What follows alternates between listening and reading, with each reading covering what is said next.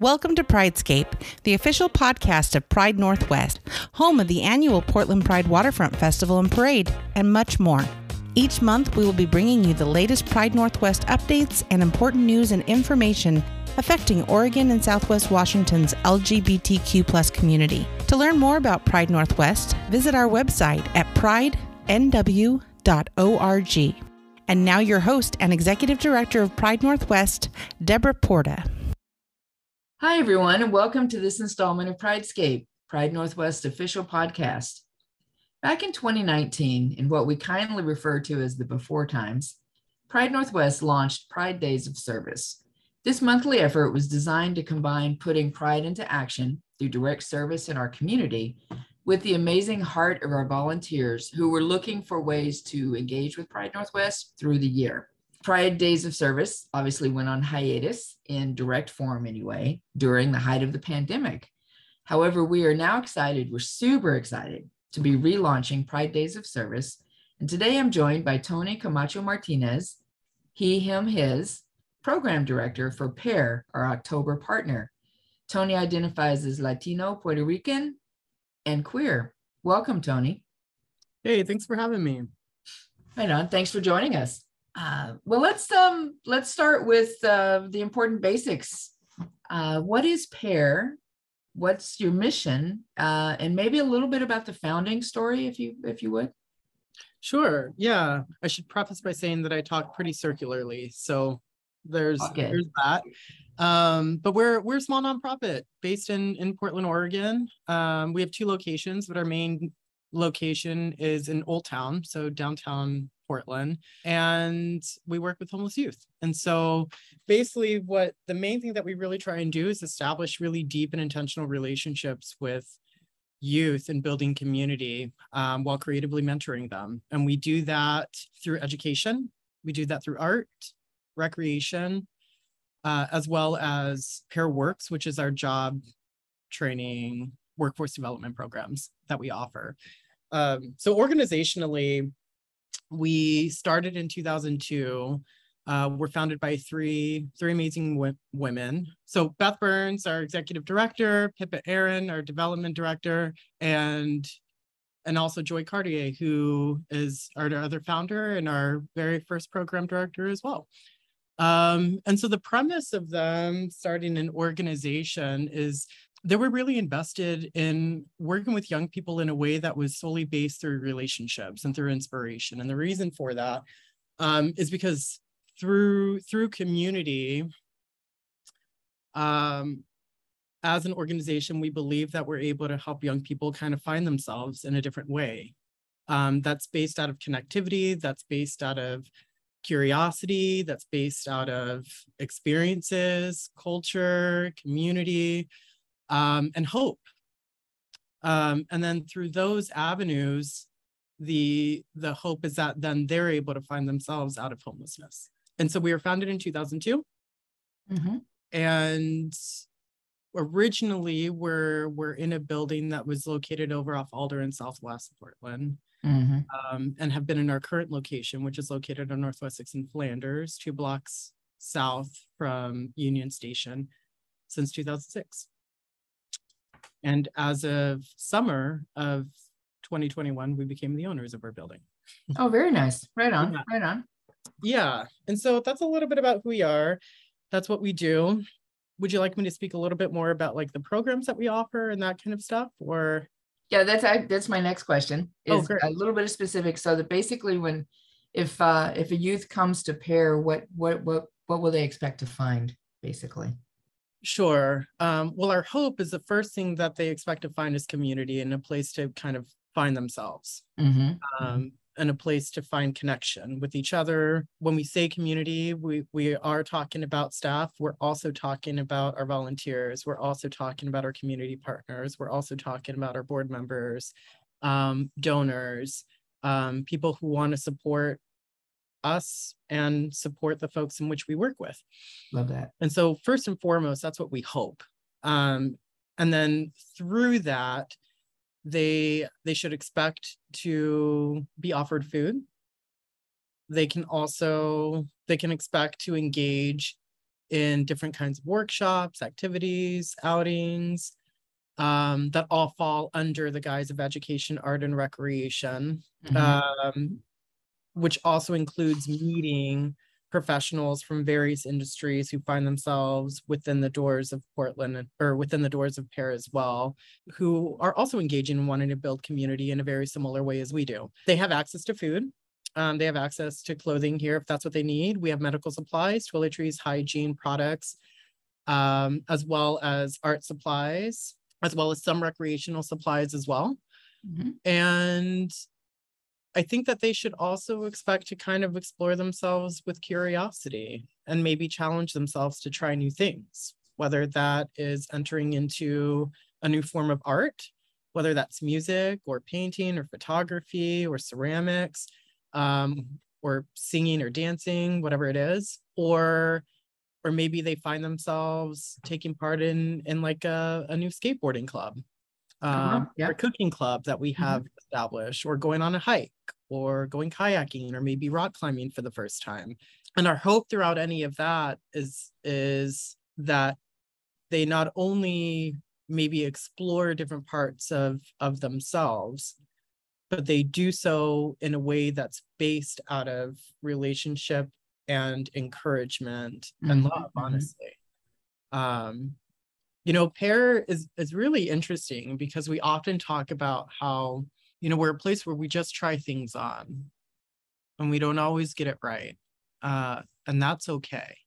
Yeah. Because then that offers a new foundation to move from. That offers a different place to ask questions and to learn and grow from. We do that and try and model that as people who work here. I've personally seen that happen with folks in our community, namely a lot of our volunteers and outside community partners will also explore themselves in new ways. And it's kind of wonderful to be able to do that alongside the youth we work with. Yeah. You know, we strongly believe in that we're not here to save anybody. We're here to be in community with people. And where that comes from is because the folks that we work with are brilliant. They're creative, they're resourceful, they're so funny, they're really honest, they know themselves, and many of them are also really curious about who they can be. And our hope as an establishment is to maybe offer opportunities for them to do that more. And then through that, there's avenues out of homelessness. Right. Personal hope is that in those avenues, it offers sustainability outside of homelessness. Yeah. Thanks for that. Yeah. My next question, you've kind of gone into it a little bit, at least in my mind. You know, as you know, there are a number of unhoused youth serving organizations in town. And to me, PEAR as an organization has always felt unique in some way, like not something, I'm not even sure what the right language is. What do you think sets PEAR apart from other services that unhoused youth can access? Yeah. This is a fun question. I mean, namely, we don't operate as a shelter, and that is one thing that I think is different from us and some of the other services, is we don't offer that. What we offer, which isn't unlike other organizations, is we offer a community. But I think what sets us apart is many of our relationships run incredibly deep. There are folks that have been in our community since they were 16 and are well in their 30s and still come through the door on a fairly regular basis. Oh, wow.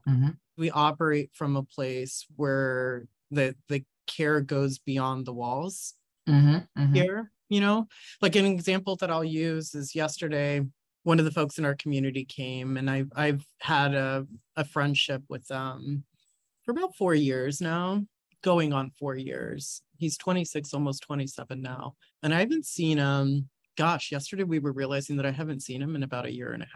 But the reason I haven't seen him is because he's been working. He's been working, and and doesn't live in Portland. He lives kind of in the outskirts now, and he's doing really well. But he came back because he realized that he hasn't seen me in a little while, and he wanted to reconnect, and he wanted to catch up, and he wanted to touch base and tell me about his life, and catch me up on how his dog is doing, who I know is really important to him, and his job, and where he's at medically, and where he's at in his recovery right now. And he just wanted to catch up, and it wasn't coming from a place of need. He didn't need anything. Right. In terms of like assistance with rent or anything like that. He just missed me. And likewise, right? And just for me personally, I think that mentality, it feels pretty esoteric, but it's also so thoroughly embedded in who we are as an organization, is I think what makes us somewhat different is we have people who know that they belong here.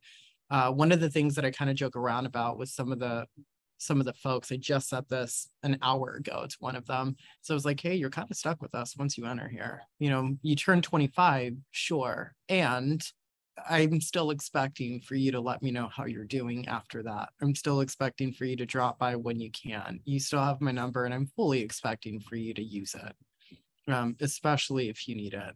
And that feels a little bit different. Yeah, that makes sense. Yeah, that's I mean, what you're describing to me is very, and you said it, it's very relational as opposed to transactional. And I mean, that community piece, I think, is what, in my mind, is so different. You know, because I see a couple of models in the adult world that remind me of this, but so different from the service model. You know, that's very transactional. Yeah. And it doesn't mean that doesn't exist, right? Sure. Oh, yeah. Of course, some of the things that we offer is like, if somebody needs a new ID, of course, I'm going to help them with that. You know, we help set kids up with food handlers cards, and we set them up getting their new birth certificates, and we can connect them to different housing resources and get them engaged with shelters and get them into those kinds of things. We can connect them with jobs. I've written numbers of letters of recommendation for schools and jobs and et cetera. And the conversation it's through mentoring. And we're going to have a real conversation around what it is that you need and what you need to learn within yourself in order to make it through school, in order to retain your job, in order to learn how to communicate with the landlord, right? And it's not coming from a place of me needing to check any boxes or write a report. It's coming from a place of me actually really wanting to know what their experience is like, because I want them to be sustainable. Makes a lot of sense. So over the course of the pandemic, and actually even before that, Pride Northwest has become more and more involved with responding to food and housing insecurity. Yeah. Mostly as regards adults, grown-ups. I've thought about how best to ask this question. What needs are you all identifying working with youth these days? Is anything different than from before the pandemic? Is it the same? What do our young folks needing? What's their experiences look like? Yeah, I mean, things are very different. You know, I think there is a lot of truth in that. Like, the physical location of downtown is very different. The community down here is certainly different. I think from what we've seen with youth is there's a couple of different ways in which I can answer this. What I've been seeing is there's a lot of really amazing mutual aid groups that are going out and doing the work, right? Yeah. In wonderful ways. One of the mutual aid groups that I just have a personal relationship with, their name is Stroll, and they, in a very similar way, are intentional about building relationships with the people out in the community that they're serving, right? Some of what we did throughout the pandemic is we did outreach, right? There was a period, like so many other organizations and businesses, where we weren't able to be open for a little bit, right? Yeah. And so instead, we pivoted, and with the help of one of our volunteers, who was also a contractor, helped kind of refab our van that we typically use for a wilderness recreation trip, and it so that we had, the back of it was for outreach. And so we had a whole system that was put in place that we could put into the back of the van that had shelving units where we can put food and clothing and art supplies and all kinds of stuff. And then we went to all the different camps, right? And in part to try and find our people. And also it allowed for us to really get a sense as to what their experience was, what they needed. Obviously, many of them need homes, but I think even furthermore, some of what we're hearing is beyond housing. It seems like they're needing support that goes beyond vouchers. They need support to know how to retain their home. They need support to know how to live, right? I just had a conversation with a person a couple of weeks ago who got a housing voucher. And, in full honesty, they're kind of struggling for a couple of different reasons. They're struggling because there's a spotlight on them from the property management company. And so they feel like they can't fully exist or live in their apartment because they know that they're being watched at all times, right? This is a person who already struggles with anxiety. This is a person who already struggled with other, who's trying to work through other mental health issues through the resources in which they know. And also people don't know what they don't know, right? And for some of these people, including this person, this is the first time that they've actually been indoors, which also means leaving their community being the people in which they were camping out with, right? Which means being in isolation, which means maybe not feeling as protected as they did. It means maybe not feeling like they have as many people to connect with as maybe they did, which means not feeling as comfortable as perhaps they did, right? So you put all of that together, of course, it makes sense that somebody might struggle, even though they're in housing, right?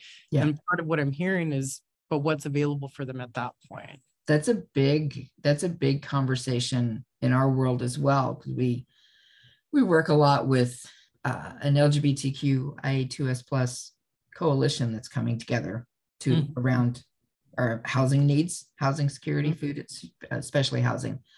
And that specific thing is top of mind because folks are experiencing that. Housing is great, and they've got their apartment, and they've got they're inside somewhere. They're not connected to anybody anymore.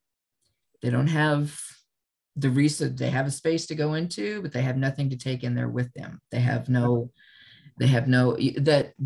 friend of ours calls it the ecosystem that is so necessary for succeeding in housing, because getting that apartment, getting that frame of some kind to be inside with is not the end of the answer.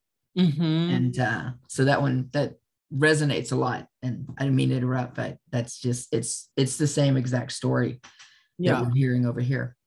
Yeah, see, that's interesting. And I'm actually kind of happy to know that it's a conversation that's being had outside of this, because I've been curious about it, right? And I've had conversations with other people who work in mutual aid and work in homelessness, and they're hearing it in other venues as well, because the number of folks who are receiving vouchers but also being evicted, right, like that doesn't make sense. It doesn't make sense for somebody to have a housing voucher and then have an eviction on the record.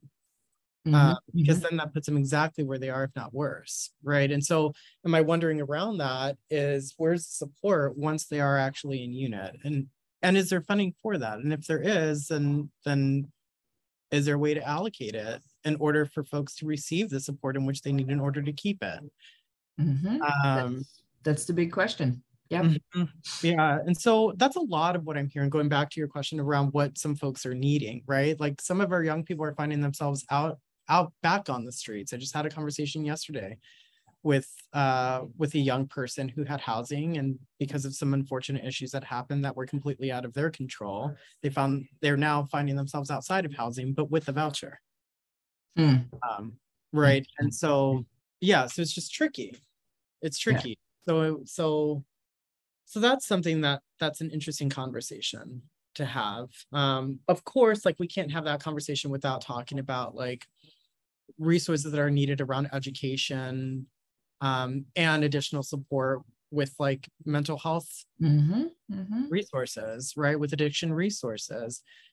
Fortunately for us as an organization, we're partnering with folks like the Alana Club. We have had folks like Fourth Dimension reach out to us who want to be intentional about the work they do with younger people. And I think it's amazing. And I think that it's needed, right? Part of what I'm seeing happening through folks like the Alana Club is in the revamp of trying to establish programs that are more youth-centered. It allows for opportunities for folks in different generations to have access to those services in a way that works for them, right? That's like meeting people exactly where they're at. As like stereotypical as that now sounds, it is what's needed, is people need to be met exactly with what they need, right? Which is a form of talking about equity. Right. And in order to do that, you have to talk about it from a cultural perspective. You have to talk about it from a racial perspective. You have to talk about it from a gender and sexual orientation perspective. Right. And that's another thing that I'm hearing from some of the folks in which we work with. Is like there's programs that might be established, but may not be in alignment with their values, right? Or they may not understand it because it doesn't make sense to them from a cultural perspective. And so, you know, that's part of it. Another conversation is then, what does it mean to look at programming, and what does it mean to look at services? Yes, from a relational point of view, but also from a point of view that's going to work with people and what they need. Right. It just looks different. It's interesting. Sometimes I think about the work in which we operate, PAIR operates. Some of this is a little bit personal to me as well, because I'm not a white person. I didn't grow up in white culture. I'm very Latino. Within that, also Taino, which is indigenous to the Caribbean. I'm also a queer person who moved here from the Midwest, and I moved to Portland for very particular reasons, right? To get out of the Midwest in some ways. But part of it is because I needed to be seen. And that's not really that different from the people in which we work with, is they're looking to be seen to some capacity. And in order to see them, we need to also see who they are from that lens. And then cater around that, which means that oftentimes, like when I think about the work that we do, we talk about how we're not top down, right? How we're pretty circular in our work, as much as we can be.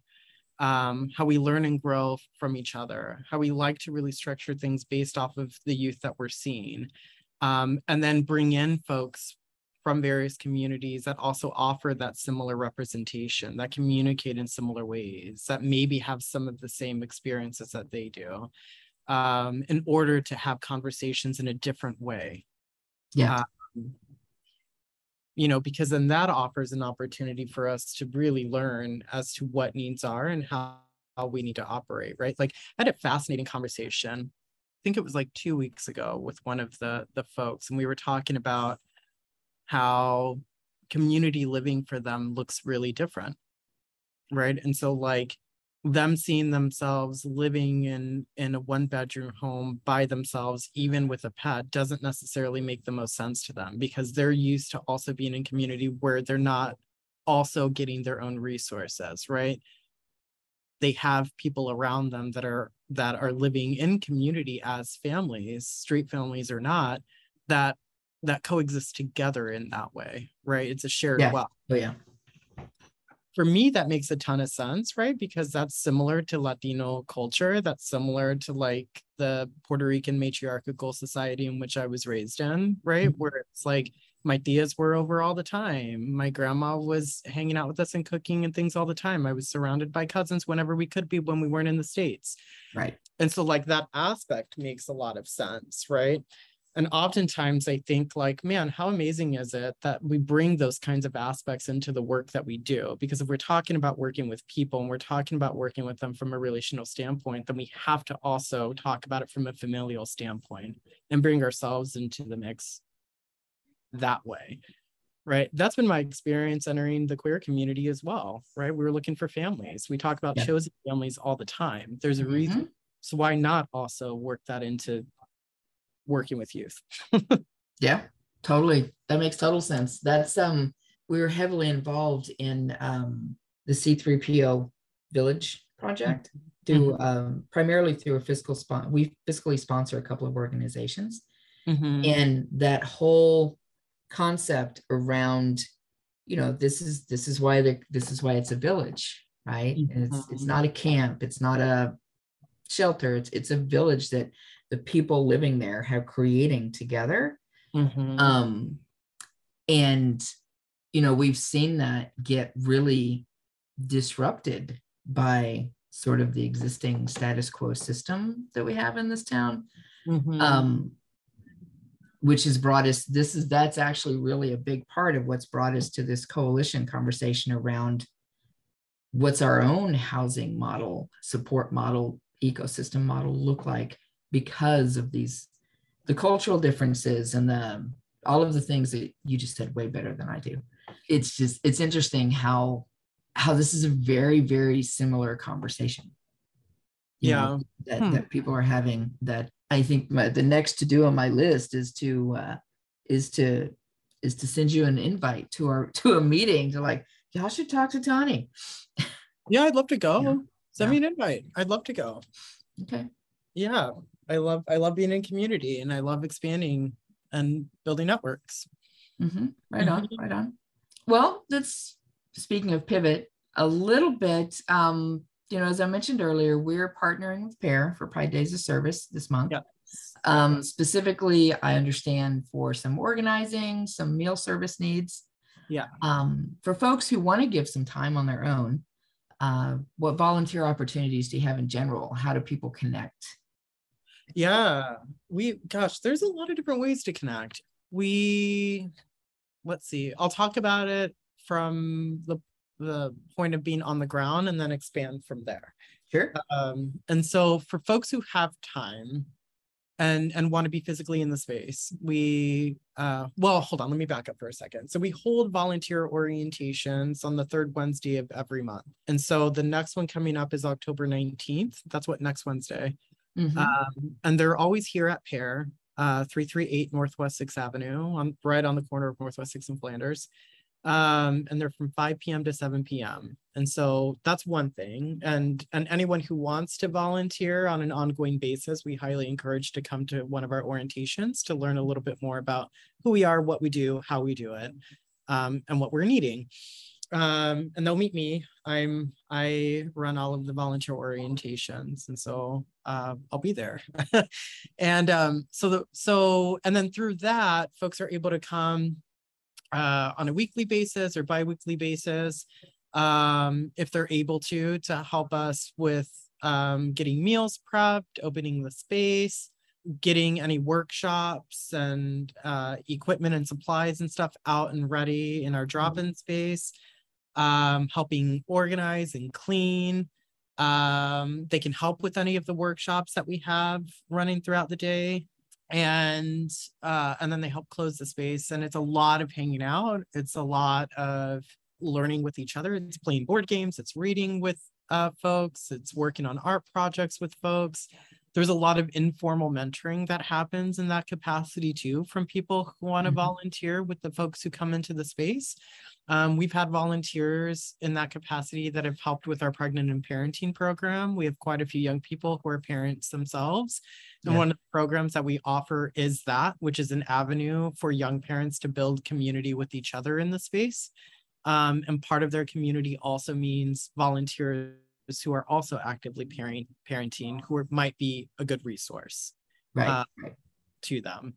And so that's one avenue, that's one aspect. Volunteers can also help by helping with any of our events that we have throughout the year. And so one example of that is our big annual gala, which usually happens in April.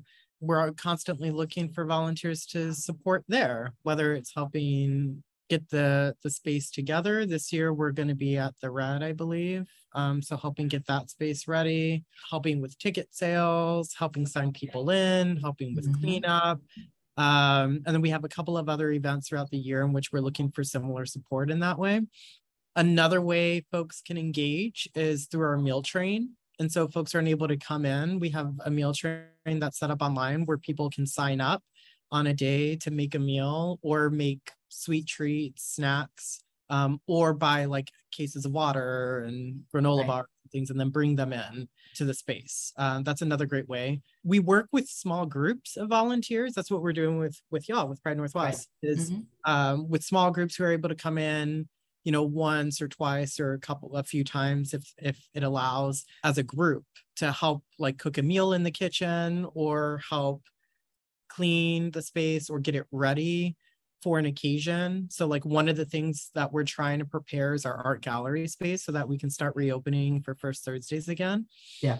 And so that's like a good task for a small group to come and help us with. It's just like cleaning and organizing and prepping the space for things like that. We have some groups that do supply drives for us, whether it's like a coat drive or a clothing drive. I'm more than happy to talk to folks about that and kind of figure something out that works for them. And then donate other items as well. We have a needs list online that has a breakdown of all of our programs and then supplies that are needed for each of those programs. And the other thing, which might be fun, and a lot of folks tend to enjoy this, is on Christmas Day, I know it's early, it's still October, but on Christmas Day, we're actually open. And we have a big community potluck for the youth, for us, for volunteers, for donors, for staff. Our board comes and all of our families and friends and such. And so we often look for support for that, whether it's folks wanting to run like a coat drive or a tent drive. We go through a lot of tents, tarps, and sleeping bags. And so the more the merrier, or just want to come and help decorate the space or sign up to bring a dish for the potluck. Even if they're not able to come and be part of the potluck on Christmas Day, they can always drop off a meal or a food item so that we can have more to celebrate. Very cool. Yeah. And then in addition to that, folks can also sign up to be like ongoing donors on a monthly basis, and that can be done online as well. The other thing that I'll also add is once our art gallery space is up and running, which should be pretty soon, another way folks can engage with us is by just coming to the space. Come check out some really cool work. We have a lot of really talented artists in our community, and I'm really excited to show Portland what they have to offer. Yeah. So that's another great way to come and get involved, is come check out cool work. Very nice. Agree. Totally agree. Yeah. What is PAIR's website? Yeah, it's pairmentor.org. So www.pairmentor.org. Okay. Right on. Tony, I really appreciate your time today and sharing about PAIR and everything that you're doing, this is one of the reasons we wanted to have this conversation, because PAIR is just an amazing space. We're super excited to be joining you this month. And speaking of that, before I forget, for listeners interested in joining Pride Northwest at PAIR, we have a couple of opportunities. You can get more details and sign up on our website, www.prideinw.org/volunteer-1, number 1. Tony, thank you again for joining us, for the work that all of you do. Listeners, thank you for joining us for this episode of Pridescape, and we will see you back here for the next episode. Cool. Thank you so much. I'd like to thank our sponsor, Fred Meyer. Portland's own Fred Meyer assists hundreds of local nonprofit organizations each year, schools, churches, 501c3s, to make their communities that we share better places to live and to work. Thank you for listening to Pridescape, the official podcast of Pride Northwest, with Executive Director, podcast producer, and host, Deborah Porta. You can find us wherever you listen to podcasts. For more information on what you heard here today and to support the work of Pride Northwest, go to prideinw.org.